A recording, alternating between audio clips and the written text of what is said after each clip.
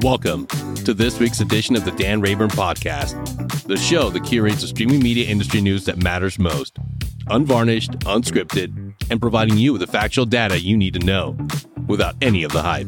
The pulse of the streaming media industry. Welcome to the Dan Rayburn Podcast. I am Dan Rayburn for another episode this week with co-host Mark Donegan. Mark, great to have you joining us. I know you got a little bit of a cold, so appreciate you being here today. Works. I won't make you sing, promise. There'll be no singing today. Even without a cold, you don't want me to sing. Yeah, probably not. Me as well. We'll stick to the news for our listeners this week. Right. We'll stick to speaking. We've got a couple things this week. We're gonna not really go off too much of a schedule. We don't have any earnings this week, which is good. So we're gonna talk about some news tied to NFL, Netflix, Nielsen. Quite a couple pieces around NFL and YouTube TV.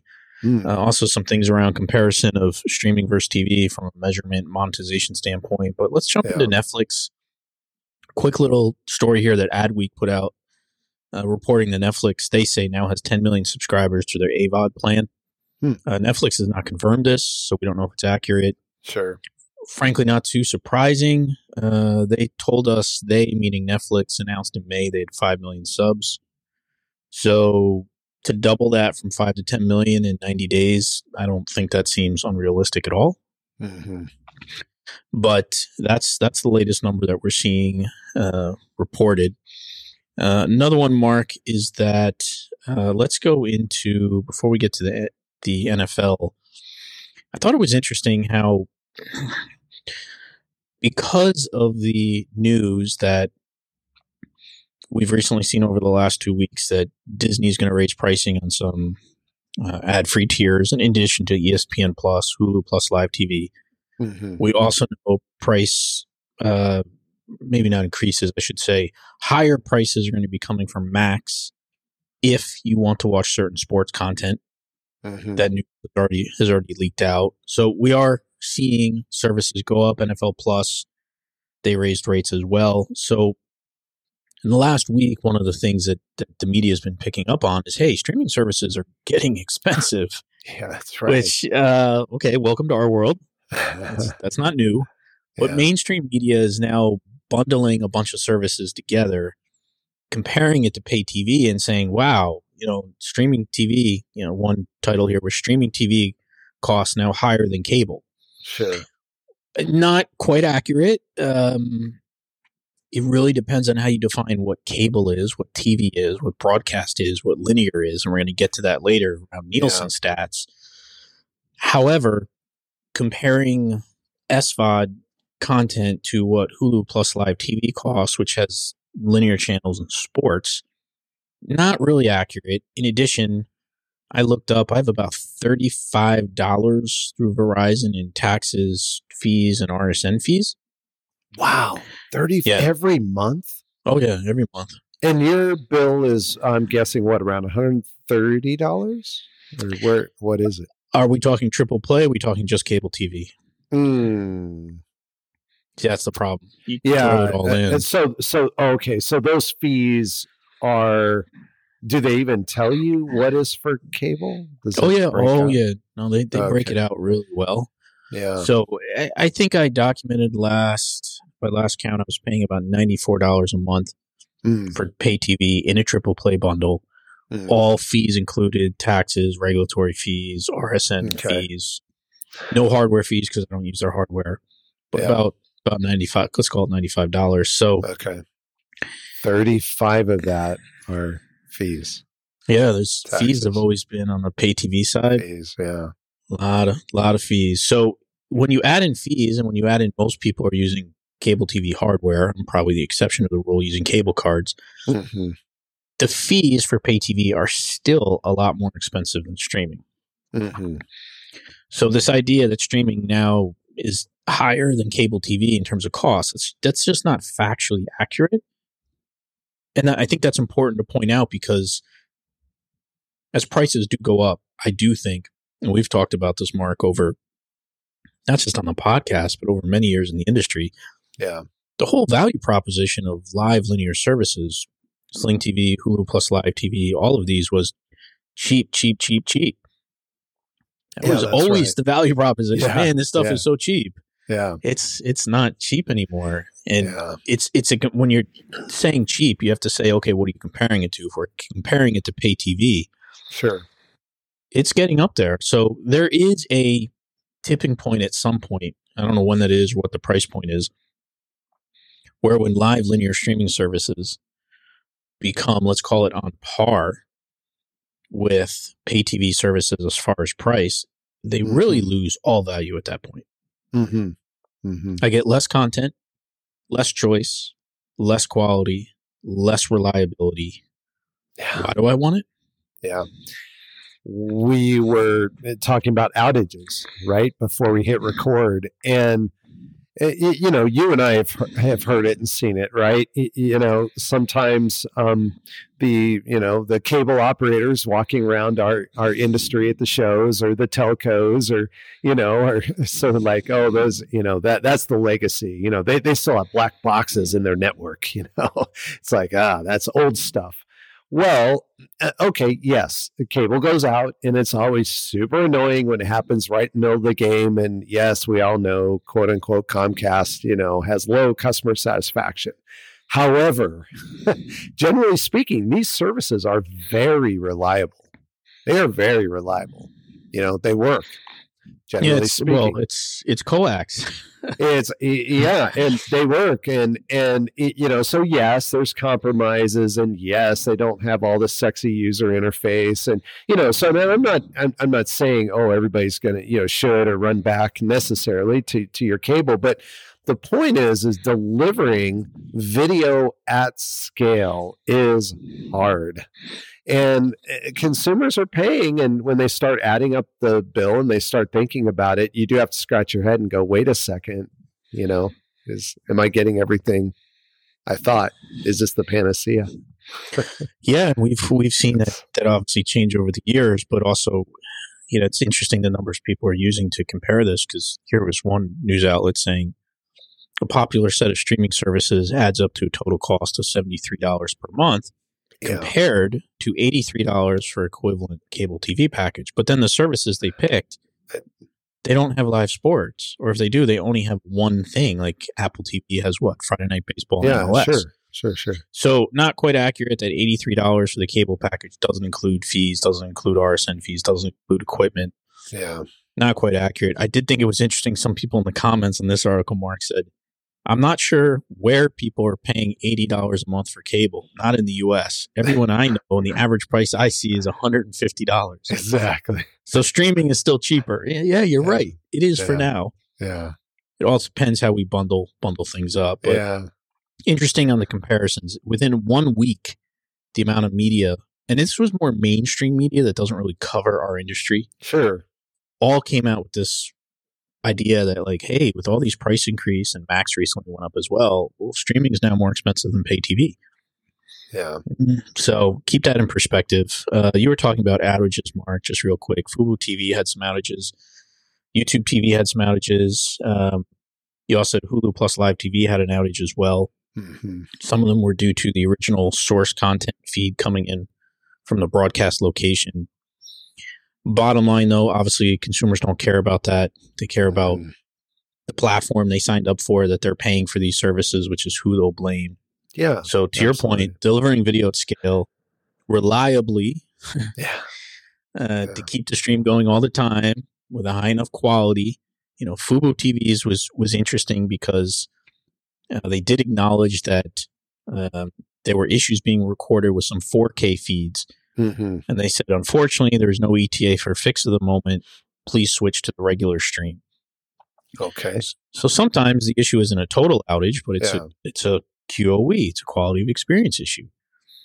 So, you know, that is the reality of live events on the internet, and everything that we're going to be watching coming up next month with NFL Sunday Ticket. You know, we talked about in the last podcast, you know, the day the NFL launched NFL Plus at a new pricing and packaging. Like NFL Network had an issue. Yeah.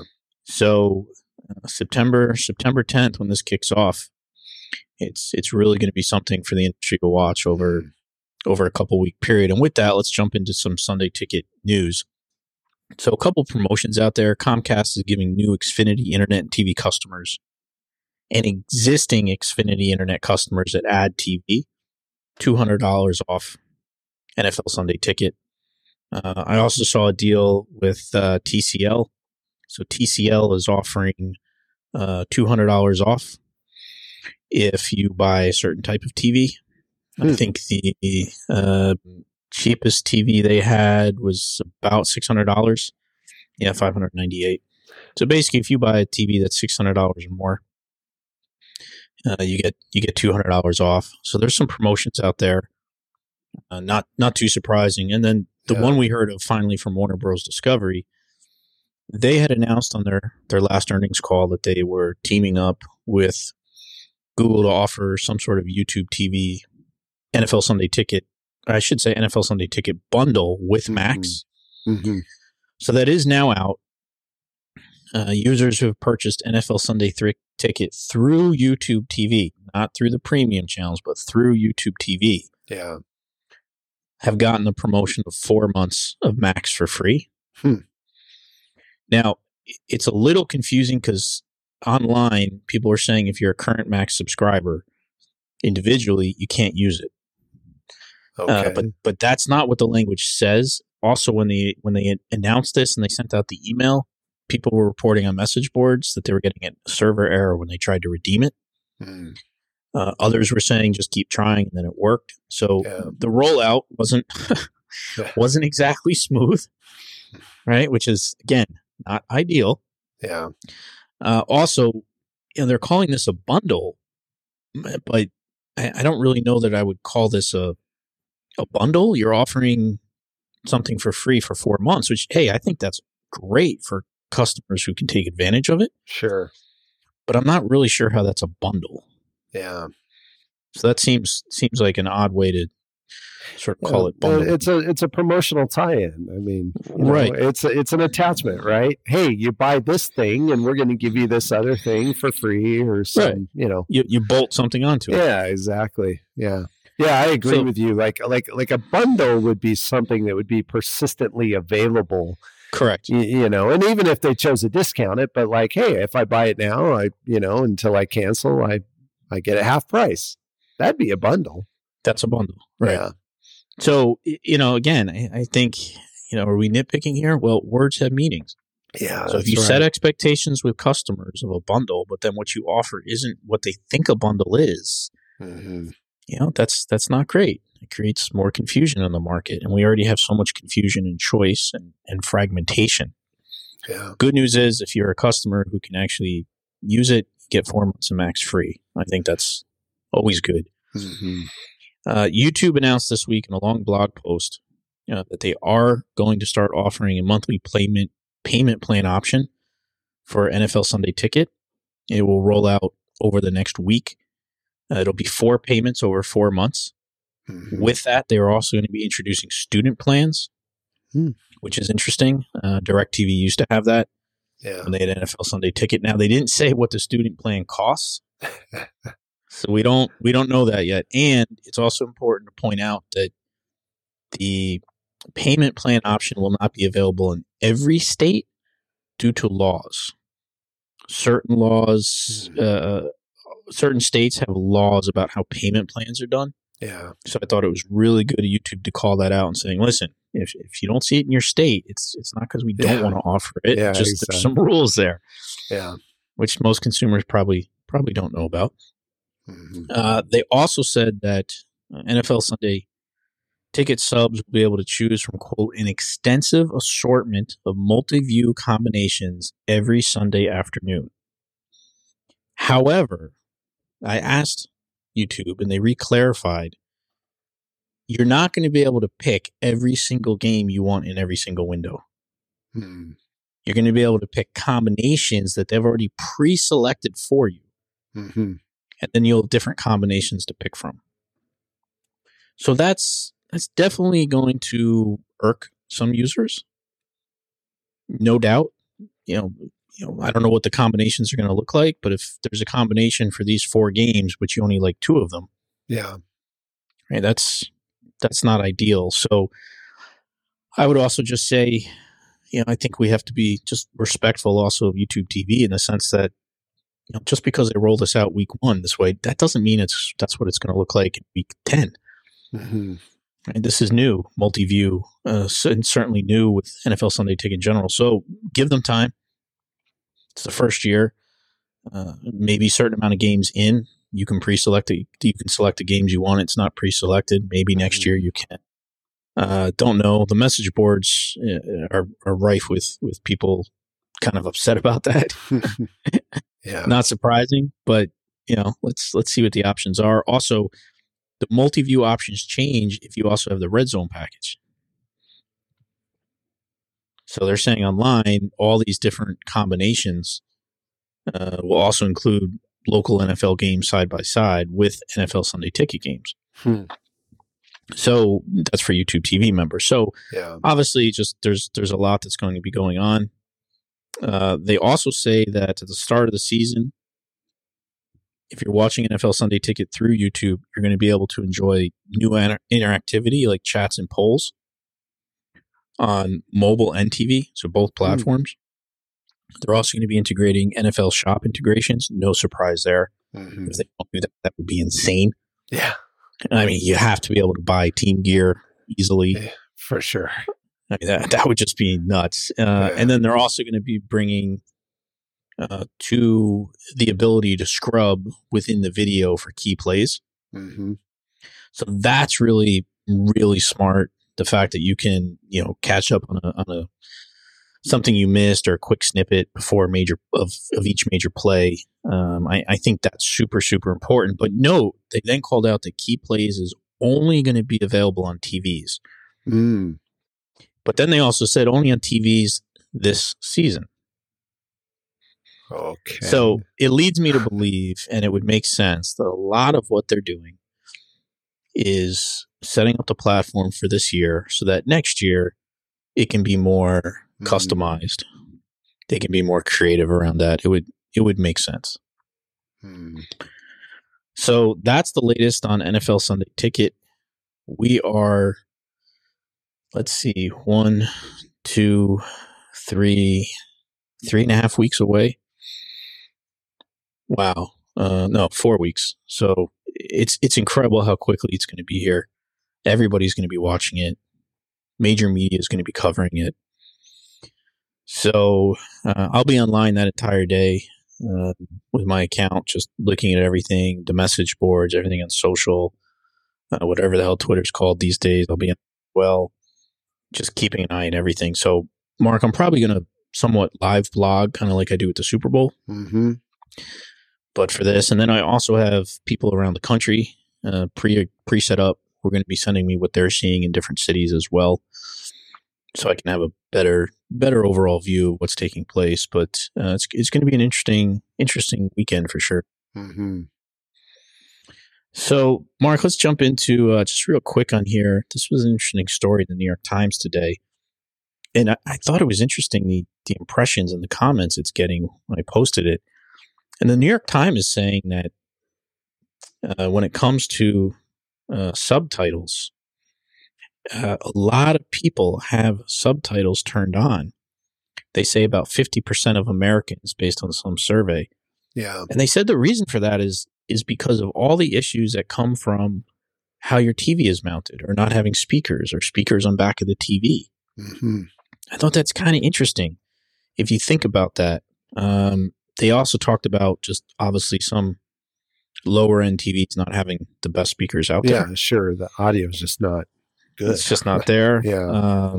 Also, because broadcast TV has to adhere to regulations tied to loudness levels, streaming doesn't. Yeah.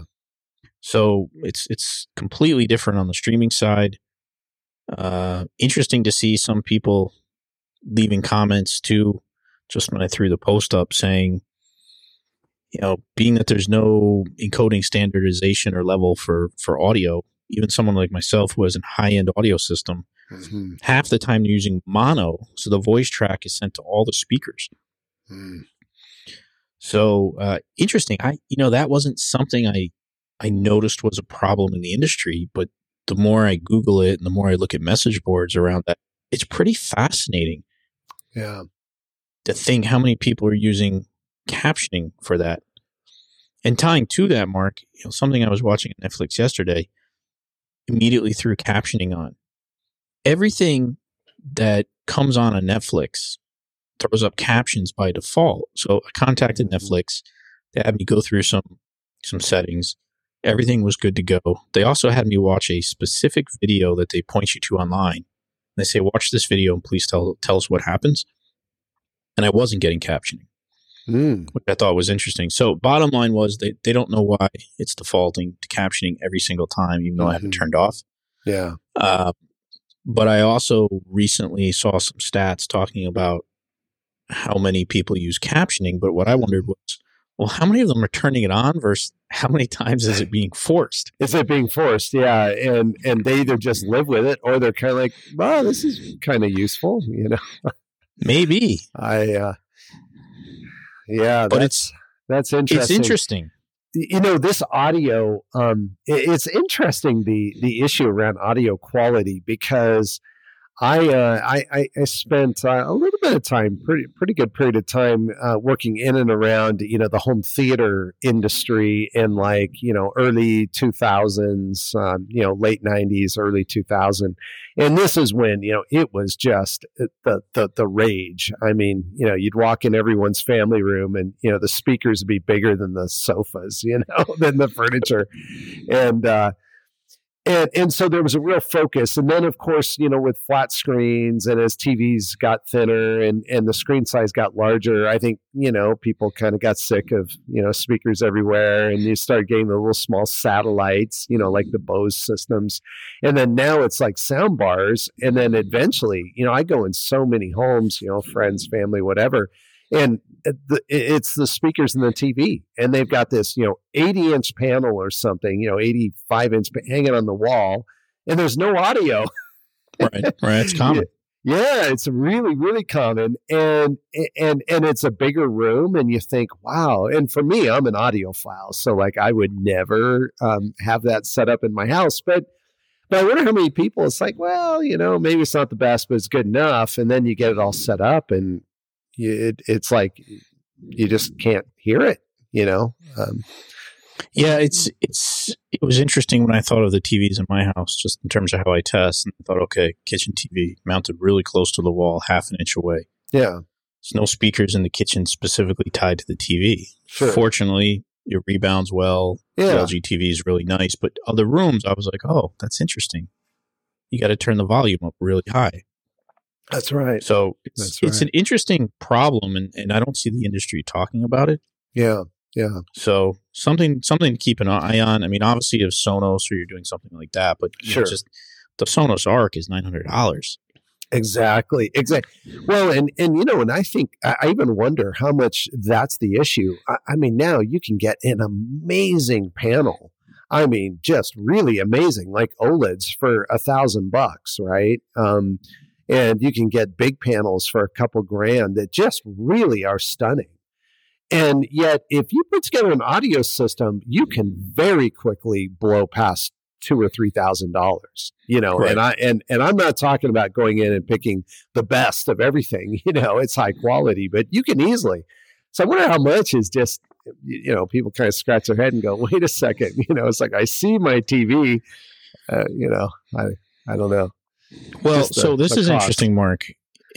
Some companies are looking at this. So in April, Amazon rolled out an accessibility feature called Dialogue Boost inside their app. And basically, you have to go into your options. You have to choose English Dialogue Boost High. Okay. But it's only available for a small number of movies and shows, and they're all obviously Amazon shows. So like Jack Ryan. Yeah. So I thought that was interesting. Amazon has this setting that really no one's talking about that you have to go in and find. So I wonder down the line if some companies start working on that as far as giving users an option. But the audio thing, super, super interesting. I hadn't really seen that or heard about that. So it's a good post in the New York Times. Yeah. Mark, let's jump on to Nielsen. So I wrote your favorite topic. Yeah, I mean, Nielsen's not my favorite company, only because just the lack of transparency and definitions they don't provide.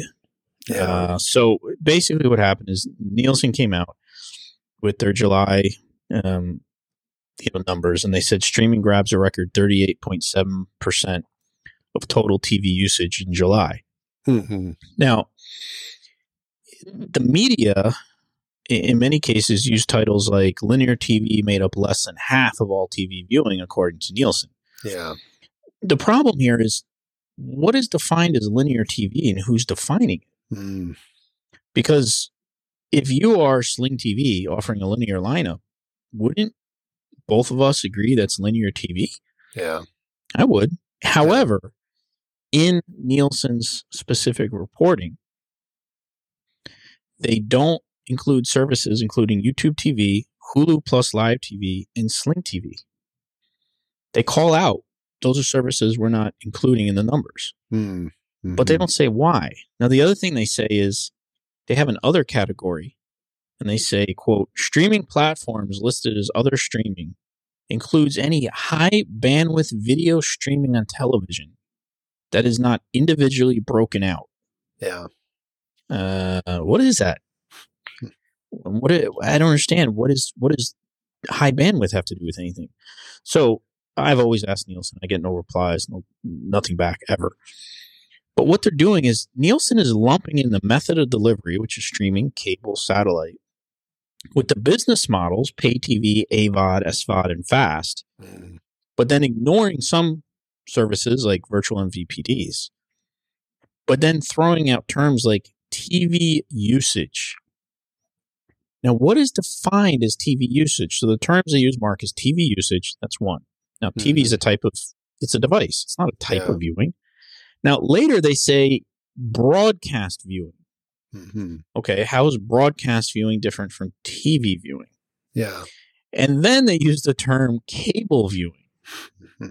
So you watch broadcast channels from your cable operator on your TV. I don't get how they're mixing in the delivery mechanism, cable, with the device. And then finally, Netflix will not disclose publicly in their methodology anything what devices are actually being measured on the streaming side. And yet they're calling it linear without defining what linear is. Yeah. So they're including fast channels in their usage numbers, and fast channels, I think many of us would agree, is really linear. Yeah. But they're not including live linear. Yeah. It's completely mind-boggling. So there's zero transparency in their methodology and their definitions. And when it's pretty funny, when they actually post this every month, there's a video of their product person, engineering, data nerd, whatever it is below it. And if you watch that for 3 minutes, like I will buy anyone dinner who's listening who can explain to me what they're talking about. Because they go through the methodology and now you're even more confused that it doesn't make sense. So Dan, so I'm on the page, on the Nielsen page. And by the way, they call this the gauge. And they publish this monthly, so every month. And it's a video of, I don't know if it's the same gentleman, Brian Furrer. Yeah. But anyway, I've never even watched the video. But you go to the FAQ, methodology and frequently asked questions. At the very bottom, it says, what about live streaming on Hulu and YouTube? Have you read this? Yeah, live streaming via virtual MVPDs are excluded from the streaming category. Yeah, but here's the second part, and you just said this a few minutes ago, but I don't think you pointed this out for the listeners. The second sentence says Hulu SVOD and YouTube main within the streaming category refer to the platform's usage within the inclusion of linear streaming. Now, I read that sentence like 4 times, and I think what they're saying is that Hulu SVOD, so just call it the video on demand side of Hulu, and then YouTube main, I guess that's just YouTube? Just YouTube, yes. Okay. Is included in linear streaming data. Right. Like, but why would you not include Hulu Live and YouTube TV? I mean, yeah, I'm with you. I'm just scratching my head. And why would you include YouTube at all? If I'm going and watching a correct 30-second, 2-minute video. Yeah. That makes like no sense. Would we call that linear streaming? I wouldn't. No. And yet YouTube is what percent? Has the highest percent at 9.2. Yeah. Well, so we know it has the most viewing, Nielsen. We understand that. News. Right. Yeah.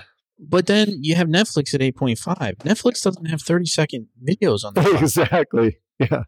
So, the point of all this is it's not clear.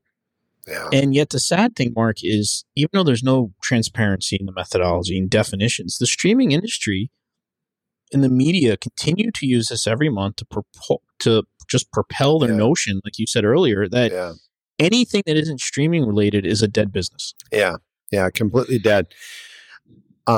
I was having a conversation with some folks just a couple days ago, and let's just say that they are very important in the more traditional broadcast pay TV side. They have done a lot of work in there.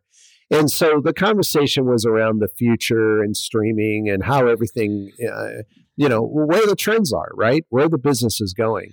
And there's one camp, inside this group that believes that, the quote legacy business is clearly dying. It's not going to come back. Like, if we don't get on to OTT, like it's game over. I'm being extreme, but that's a mindset. And I was kind of arguing and listening to the debate going back and forth. And I said, now, wait a second. Comcast is not shutting down their cable service. All of these, they are not going. Yes, the subscriber growth is, they're losing subscribers. Yes, we see those trends.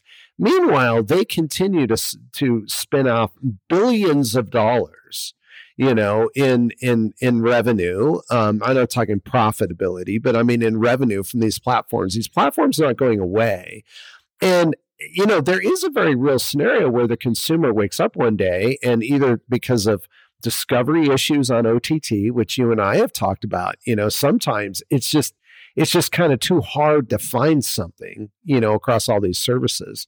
The aggregation, and I'm not saying everybody's going to run back to the cable bundle as we knew it, but there is a simplicity, and there was a simplicity in what, in sitting down with one remote in your hands and navigating some UI as simple and even archaic as it was, and being able to find something to watch, and knowing that you hit, you selected the channel, it would start playing almost immediately. And, barring somebody, cutting the cable, when they're doing road construction or something, basically it always worked. You knew it was always going to be there.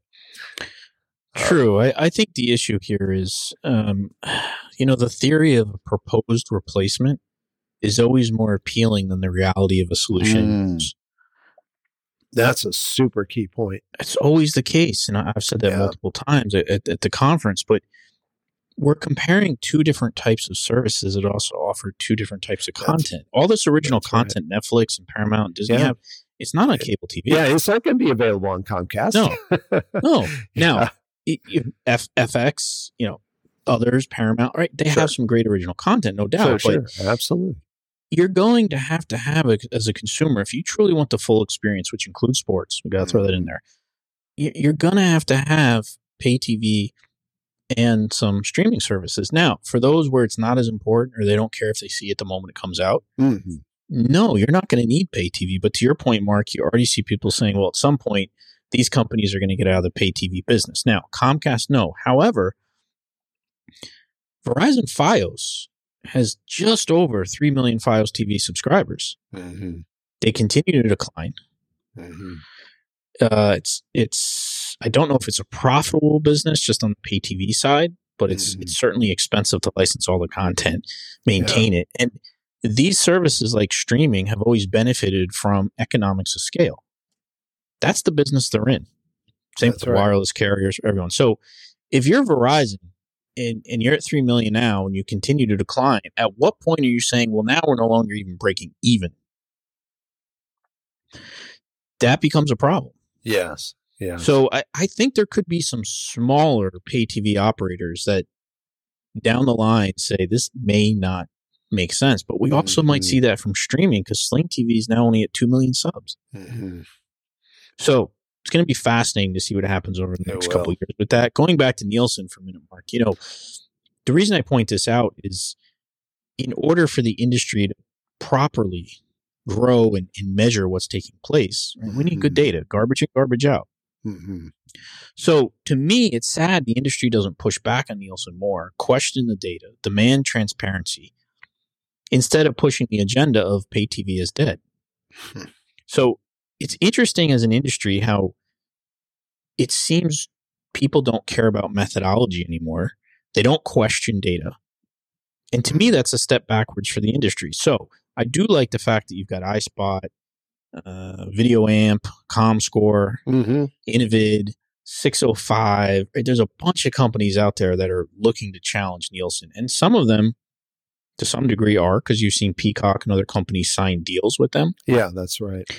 But the bottom line is Nielsen is still just the largest company by far. They have the most reach. And, Nielsen did a deal with Amazon for Thursday Night Football. And then as much as Netflix originally complained about Nielsen, they expanded their deal with them. Yeah, exactly.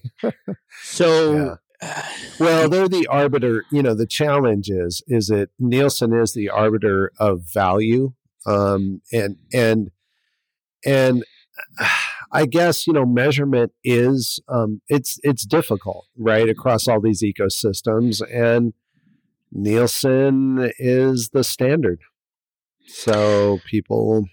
Yeah, and it's hard to displace the standard and something that's been there, and also well. So it's going to be interesting to watch, but it just I would say, Mark, the one part about leaving this industry at some point, which I'm going to do, who knows when that is that I'll no longer have to look at data where nobody questions it.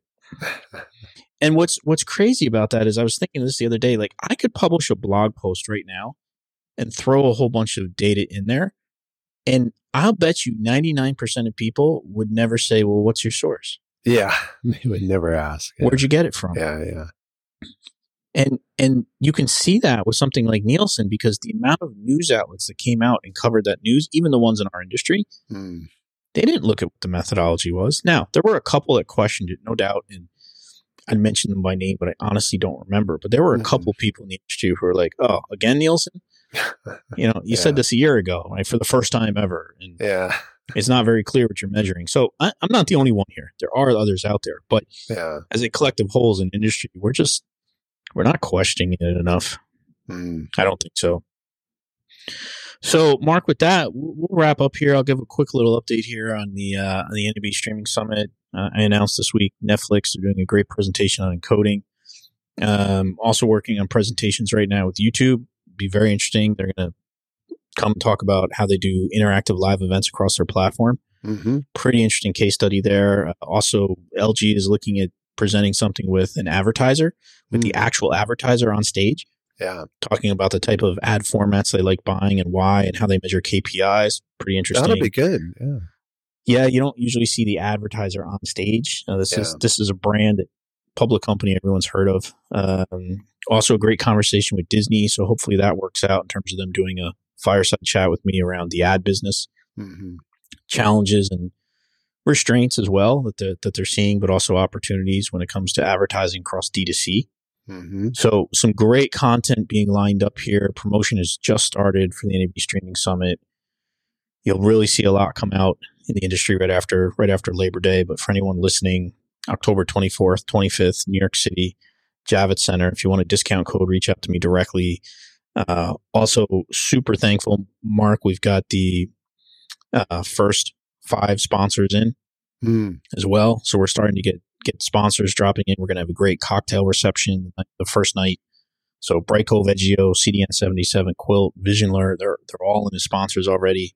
That's so great. the show is really starting to come together, and it's interesting because the demographics I'm seeing, Mark, and some of the interest here are coming from companies that are local to the area that don't make it to the Vegas show or didn't speak at the Vegas show. Like Disney is a great example, right? The Disney streaming services are now what it's rolled up into, right? That's headquartered in New York. Yeah, that's right. YouTube TV, right? Those, sorry, not YouTube TV, YouTube on the live event side, right? Again, headquartered here. So for those that have, been to the NAB show in Vegas before, you're definitely going to have a bit of a different crowd in New York. We're going to cover some unique topics, definitely a little more, I would say, in the ad side, because you've got some of the agencies and brands here. And by here, I mean New York.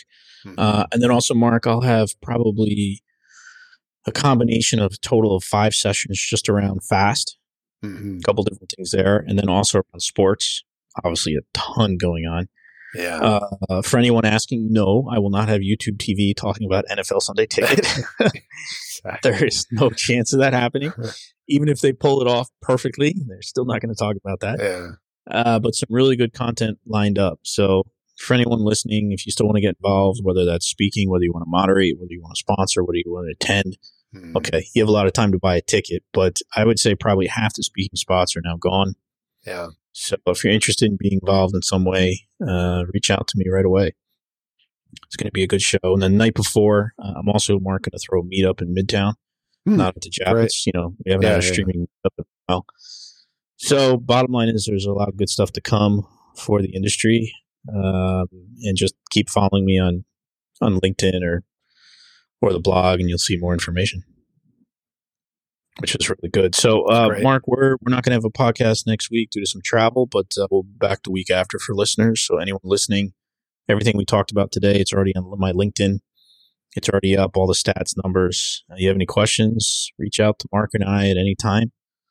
We appreciate you guys listening. I have not looked at what the latest stats are, Mark, but I'm thinking we're probably at about 27 or 28,000. That's great. I was going to ask if we crossed 30,000. No, not as of yet. But we're getting there. We're getting there. I also just published the last podcast we did today, recording this one, so it was a little slow in the last 30 days, but doing really well. So we appreciate everyone listening. If you have any questions, reach out to us anytime. Have a good rest of your week, and Mark and I will talk to you when we're back. Thanks very much. If you enjoyed the show, send it to a friend. Have questions for Dan or Mark? Connect with them on LinkedIn at any time. And be sure to check out Dan's blog at streamingmediablog.com.